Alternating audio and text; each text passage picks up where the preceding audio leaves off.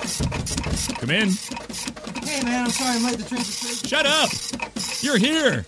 And good thing, because we've got lots of work.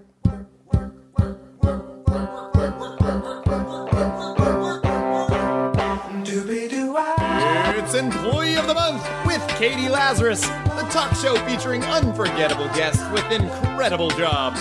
And now, here's my boss and your host, Katie Lazarus. Hello, hello, hello. Welcome to Employee of the Month. I'm your host, Katie Lazarus, and an Employee of the Month, I've spoken to almost 300 people now of all walks of life, but many of my guests happen to be in entertainment and arts and culture or otherwise creative and trying to figure out a way to do something different and feel a sense of integrity or pride or joy around what they do. And I cannot think of someone who embodies all of these sentiments more than Edie Falco. She's probably best known for depicting Carmela Soprano on The Sopranos, and then Nurse Jackie. And she was also in Frankie and Johnny and many other plays as well. And she's about to be in The Menendez Brothers, which, or I shouldn't say she's about to be, but we are about to see The Menendez Brothers, which is a Law and Order special. And without further ado, the one and only Edie Falco. Oh, yes, and there is a special surprise. I will only say Stephen Wallum, who is one of her co-stars on Nurse Jackie, will also be making an appearance with her, and you will see Edie in a light you have never seen before. Your dad, I understand, was a musician and a sculptor, and your mom did community theater. It doesn't seem like there was a big push for you to necessarily go into theater. It seems like it was something you kind of discovered. Yeah, no, there was no push at all in regard to that stuff. I think I just was always around it. And yeah, I used to go with my mom to her plays, and we'd be backstage, and I got the bug very early on. It was crazy magical what I saw these adults doing. It made no sense to me. They had like jobs during the day, and at night they went and put on little costumes. It was just so bizarre, but I completely loved it, and that's when it all started. I love that she was a DJ at a radio station.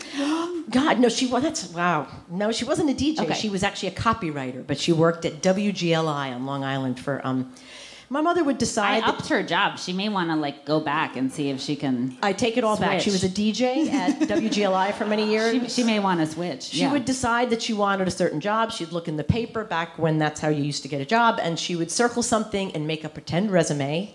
I love her. Go there, and she said she would work for free for the first week or so, and within 2 months she was the best whatever that was that they had ever seen.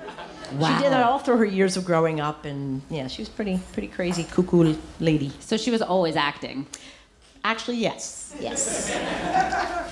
And your dad, I was so fascinated, and also that he did sculpture, although he's recently stopped doing as much sculpture. Yeah. A stroke will do that, yeah. actually. Yes, yeah. He got sick around 10 years ago. And did he lose the desire to do it? Yes, I've thought about that. If it wasn't my dad, who was someone I love so dearly, the stroke thing is so interesting. Like, what actually happens? Whatever it was that used to drive him to be downstairs, making, for all the years of me growing up, just went away with the stroke. And I always had this idea that was something different, that came from a different place, than the brain. So, I don't know, very, very strange and interesting. But no, he hasn't done anything in a long time. The only... it's terrible. But when he had his stroke, he forgot that he was a chain smoker, and we just never told him. Amazing. So Dad quit smoking 10 years ago. He didn't know what those ashtrays were all around the house. What are these things? So, whatever it takes. So when did you do your first play? You were doing community theater. Yes, sometimes at the same. I don't want to say troupe with your. What is it called? Like community theater? Yeah. Well, yeah. It was. There was a theater company in Farmingdale, Long Island, called Arena Players, and that's really where I did some community theater with my mom at times, and then separate from her. I mean, it was such a crazy thing. It's kind of like, I don't know why bungee jumping just came to my head.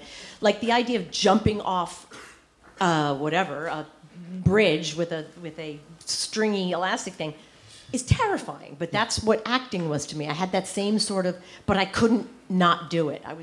And I was mortified and compelled all at the same time. Yeah. Yeah. So then. I wanted to ask about. I'm going to jump ahead a little bit from because I know you went to Purchase. Yeah. Which has its own theater mafia of people. It does. Yeah. Many of whom you've acted since with. But I was actually going to jump ahead to. I just loved going back and seeing some of your old work in terms of like all the indie films. And I have a little clip. Listen, you got cable? Hey, this is Brooklyn. Oh. All right. No cable, huh?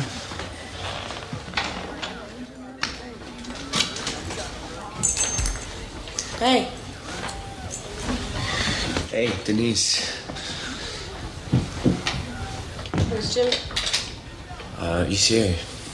He's taking a shower or something. He's here. You spending the night here? Yeah, I was hoping to. Jimmy didn't say nothing to you about it? Nope.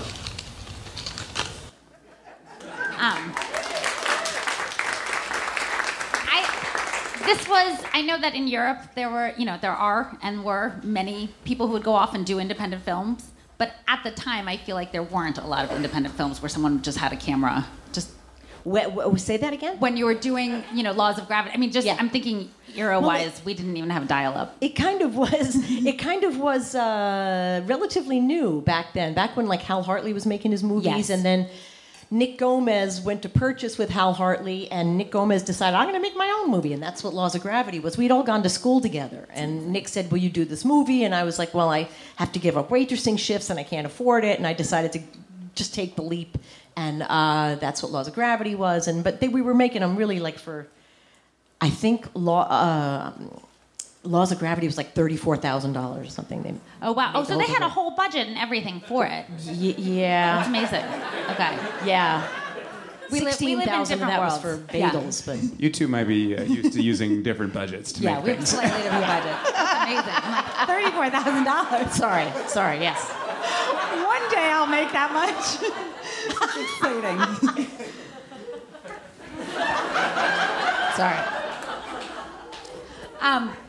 But Sweet Lorraine was the one that was sort of the big one that broke out for you in terms Well, it was the first one is really what it Okay. was. It was for the day I graduated from college was whatever that was, June 15th. And June 16th, I had to be on set upstate New York. And I thought, this is cake. Yeah. And then I didn't work for like 17 years after that. But I really thought I was set, I thought I had somehow had skipped over all those years of waitressing everyone else talked about. which is miserable. Did you enjoy it? It was miserable. It was absolutely miserable. And I was miserable. I was a miserable waitress. And people threw change at me. That was my tip. I was just mean and I was just surly. But man, if I didn't have to talk to you, I was great because I'm good. At the time, it's a couple years later now, I was very good with the short-term memory thing, so I could handle this room like this. As long as I didn't have to make eye contact with anybody, I was all right. That didn't go over well with the clientele, but. Now, are you worried about people putting stuff in your food and stuff like that? Like, can you tell which waiters are going to be? I don't eat out.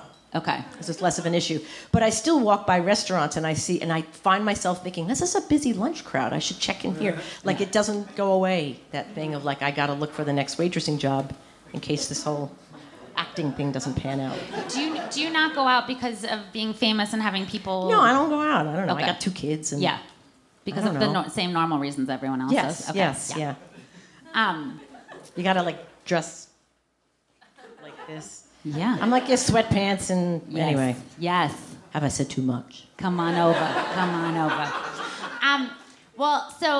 So you were doing Oz. I wanted to hear about working with Tom Fontana a little bit. I loved him. Still do. I love him. He had seen Laws of Gravity and became a little bit of a culty fan. And he contacted me when he was doing a show called Homicide and said, I would love for you to play this little part. And after that, he called me and said, I'm doing a show called Oz. There are 2 female parts, and which one would you like to do? And I didn't want to be the not the priest lady. What do you call them? Nun. No, what was her name? Rita Moreno. Your religion, not mine. Chaplain. No, the lady. Wow. Anyway, I didn't want to do the Rita Moreno part, so I played the guard. Okay. Yeah. And that seems like I'm very impressed at how comfortable you are playing these tough characters. Was that the first time you were playing that kind of character, or had you been doing that for? Interesting. No, that must have been pretty early on. Okay. Things kind of go in waves. It seems like school. I did a scene from Annie Hall. And so for the longest time, I was cast as these sort of like ditzy kind of, and I started to think, I guess that's what I am, And then somebody shifted a little bit. Then I was cast as only that for a long time. And the only way to change it is to start saying no to things. And then I'm learning. No thanks. And then that's how things shift. You just decide that you don't want to do this anymore and move on to the next thing. Fascinating. I am going to go back to SUNY Purchase for a second, just because I've heard you say that you had mixed feelings about acting school, and I know that you were almost kicked out because, of obviously very derelict behavior. Yeah. Besides that, sibilant S was my problem. But yes, I very much could relate to what Mr. Whitford was speaking of, that I just felt like I knew a lot more about acting when I got to school than when I left. Yeah. Because they started to give names to everything and break everything down so that the people who just wanted to learn to act could have something to call it, kind of. Right. And as soon as I had to try to organize it in a different, the other part of my brain, the whole thing kind of fell apart. So anyway, I lost my confidence after 4 years. I purchased, and what was also that I was not an ingenue. Luckily, I've grown into one over the years. Yes, and you were a sexy. Didn't see that coming. But anyway, there were all these very sort of all the girls that had been all the leads in all the shows, and then so whenever we had to be cast within our company, and so whenever there was like a 95-year-old woman or the prostitute from down the street, often in the same play, that would be me. So I was 20, and I never played my age throughout all of college. And it was hard. It was it was a little bit of a gut punch. But once I got out of school, you used to kind of have to rebuild your resources of self-esteem. And I wonder now that you're a mom, like you were and are gorgeous. It's that you were forced to not think of yourself in those ways. And in some ways, I feel like that's a positive, to not only base your self-worth on your looks. Well, yeah. But then to not have any sense of it, like... I'm not sure where to go with this, but... After you said that first line, I went into like Charlie Brown's teacher, like wah, wah, wah, wah. Yeah, I feel the same way. All right, we'll go on to the next. Yeah, it is a weird thing to be, like, even in LA, it's like I feel so unattractive there, and it's a huge city. I don't think I could live there. Yeah. I mean, I don't know. I haven't spent enough time there, but It sounds like you spend more than enough. Well, yeah. I don't know. It's more that I'm lazy. I was born here, and this is where I live, because it's like, I'm not going anywhere. It's just, I don't know, it's so stupid. A lot of my friends have moved out, and they work all the time, and they're very happy and stuff, but I was like, no, this is where I live. I mean, unbelievable arrogance in a way, but also, like, I like my house, and I don't know. Anyway. But you'd go out for a job, or, well, I guess now that you have 2 kids. I am actually going to go out for a job, this Law and Order thing, Bradley. And I have to be in LA for 4 months. I've never been in LA for 4 months. I'm terrified. Will you do it during the summer so you can take During your the kids? summer, my kids will be at camp for a good deal of that. Then they'll come and join me, and then they'll be starting school without me, which is awful. Wow. Anyway, it's the plight of the working mom. Yes, I'm not the first one, and I won't be the last. So it'll work out somehow. It's quality. I'm hoping. Yeah, I'm banking on that. Speaking of moms, I loved, like everyone else, you in The Sopranos, but I can't imagine how stressful it is to have this like real marriage during the day, and then it's like, I know it's not a real marriage, I've been told, but I was curious, what your relationship was like. I know that you guys weren't friends off the set, you and James Gandolfini, but I was wondering with you and Jim, like, how did you feel knowing that even his character was seeing other women?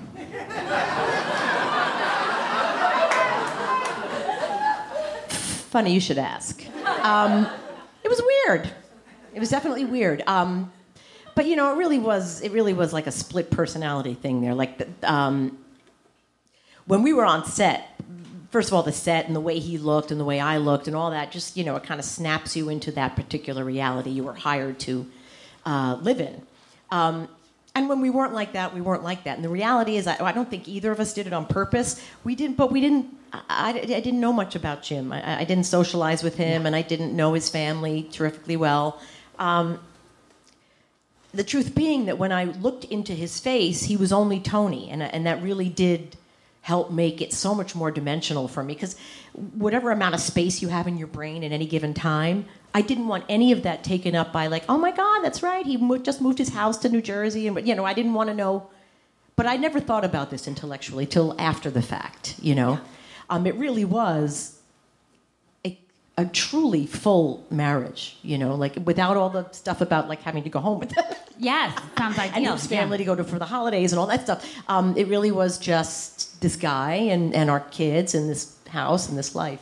It's a really very interesting, full experience.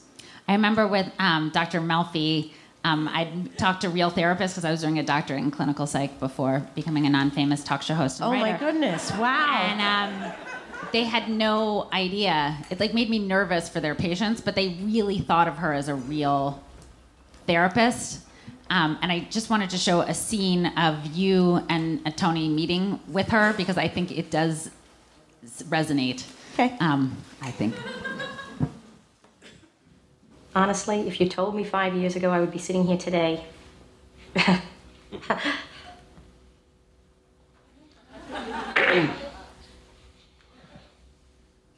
Anthony's attacks, how did they make you feel? Well, concerned, of course. Helpless.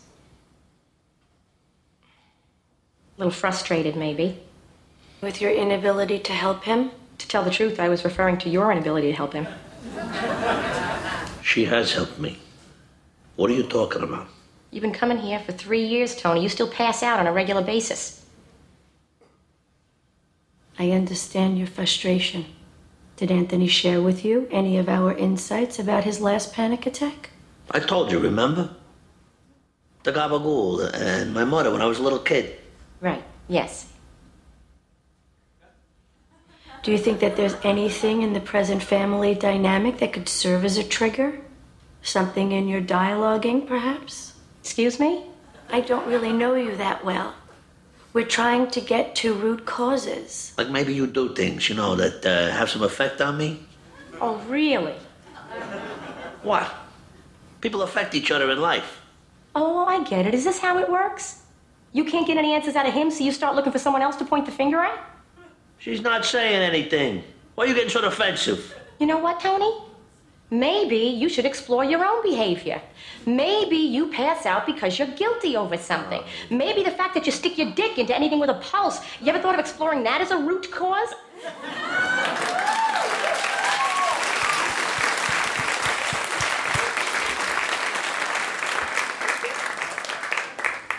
Did you want to say something? No.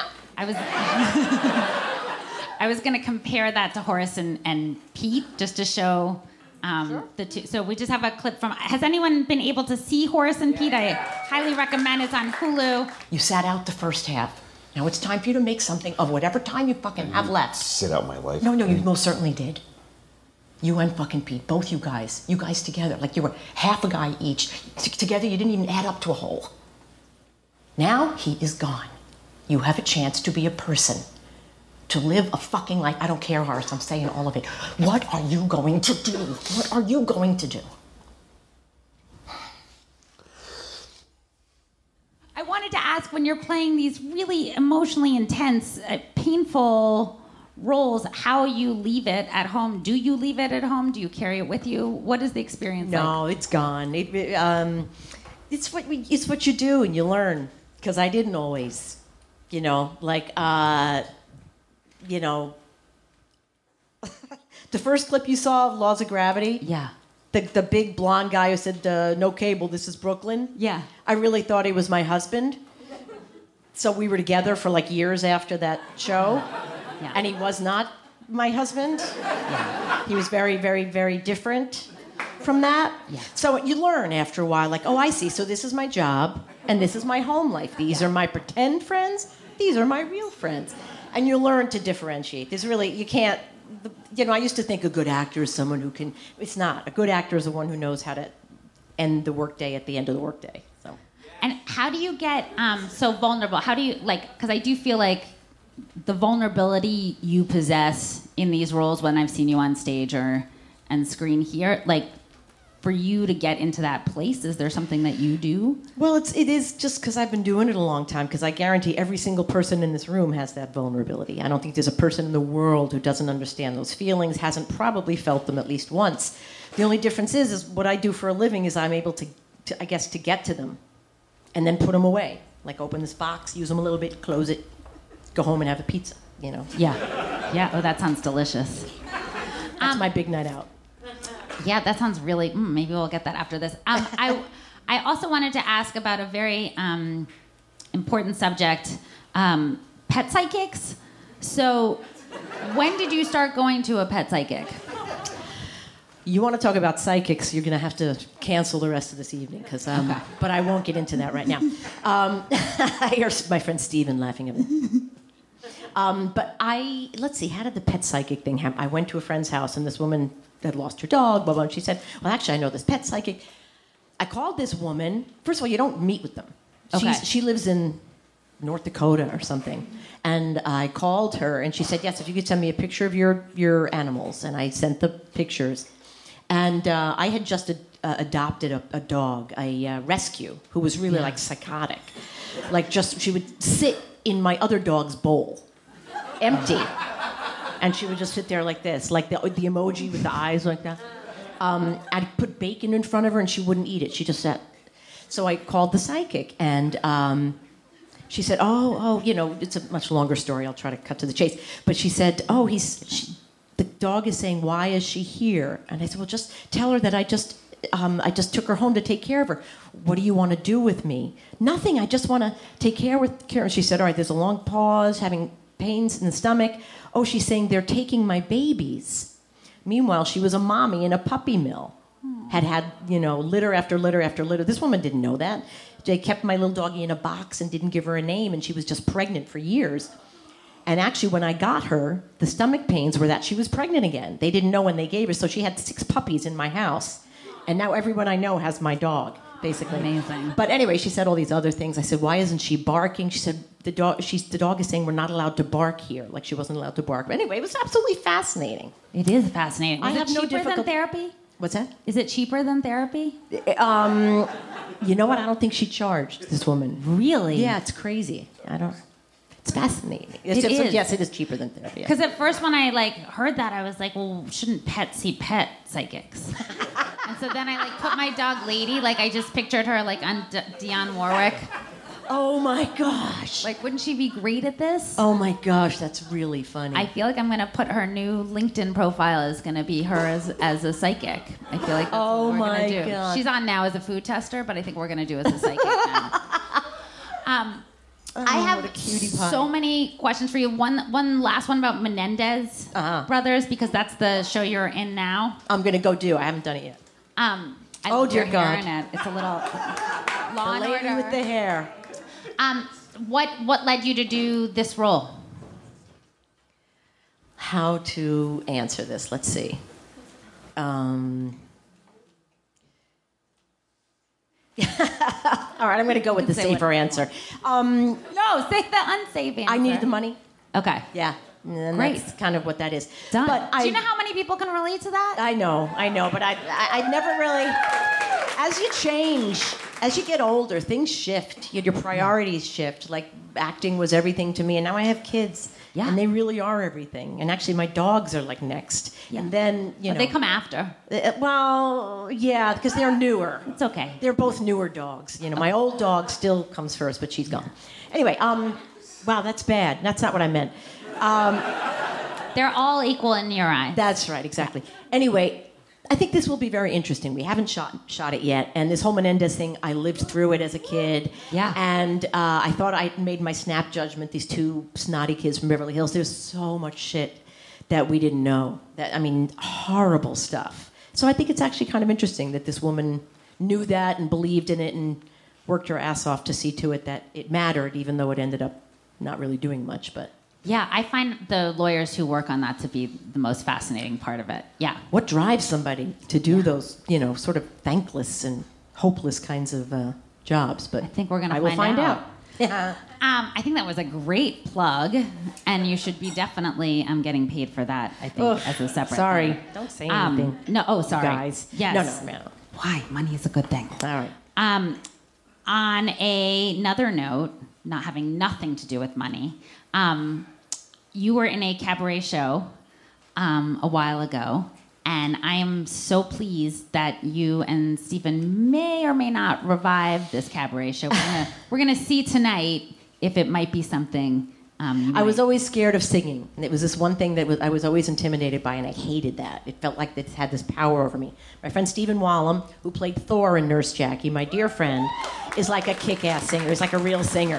I just thought I want to do a show in front of people where I sing, and I don't want to be scared. And I finally did get to that place. So, well, let's bring out Stephen. I'm very, very excited. You may recognize him from Broadway as well.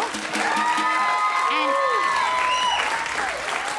so, without further ado, let's hear Edie Falco and Stephen Wallum. Yeah,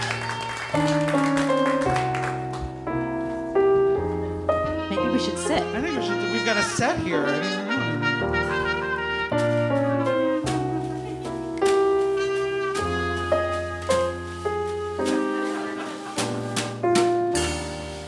Stop me if you've heard this one. I feel as if we've met before. Perhaps I am mistaken, but it's just that I remind you of someone you used to care about. Oh, but that was long ago. Now tell me, do you really think I'd fall for that old line? I was not born just yesterday. Besides, I never talk to strangers anyway. I'm not such a bad guy once you get to know me. Perhaps that's the only way. The block so many times we haven't noticed.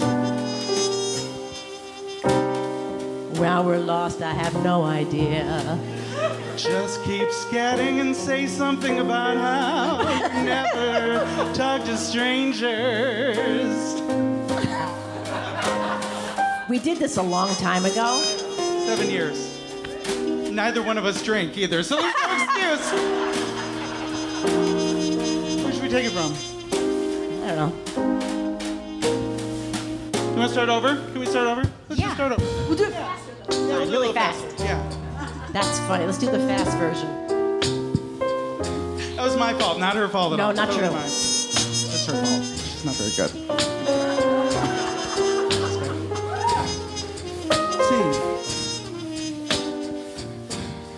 Stop me if you've heard this one. I have. I feel we might have met before. Perhaps I'm mistaken, but it's just that I remind you of someone you used to care about. Oh, but that was long ago. Now tell me, do you really think I'd fall for that old line? I was not born just yesterday. Besides, I never talk to strangers anyway. I ain't such a bad guy once you get to know me.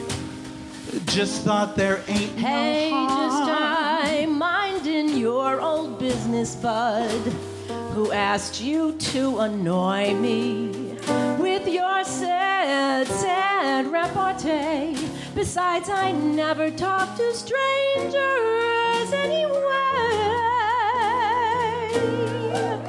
Your life's a dime store novel. This town is full of guys like you, and you're looking for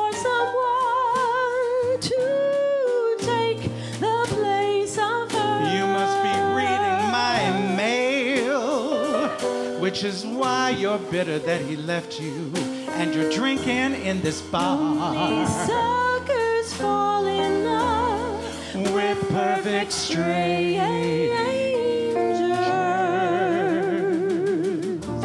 It always takes one to know one stranger.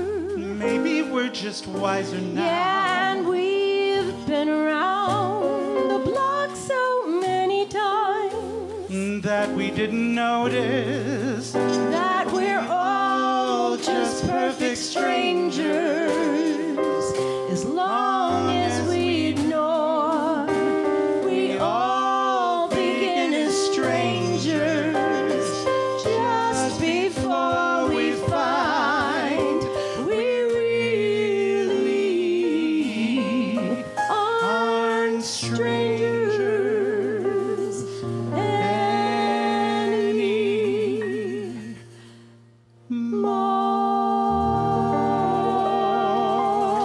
Stephen Wong and Edie Falco. The most beautiful. Second time's a charm. This is That's it for this episode of Employee of the Month. I want to thank all of you for listening. I want to thank Rob Schulte and Nora and ACAST, and I want to thank the Harnish Foundation and Brain Pickings. You can join them in donating. It's what keeps this show afloat. Whether it's $5 that you give, $25, $50. If you want to give $500, I will be thrilled. And if you want to give $50,000, yeah, that would be incredible. But whatever you can give, please do. Either way, I just want to thank you all for listening and thank our guest, Edie Falco. And I will talk to you guys next week with another extra spectacular guest on Employee of the Month. Talk soon. I'm Katie Lazarus. Thanks. Bye-bye.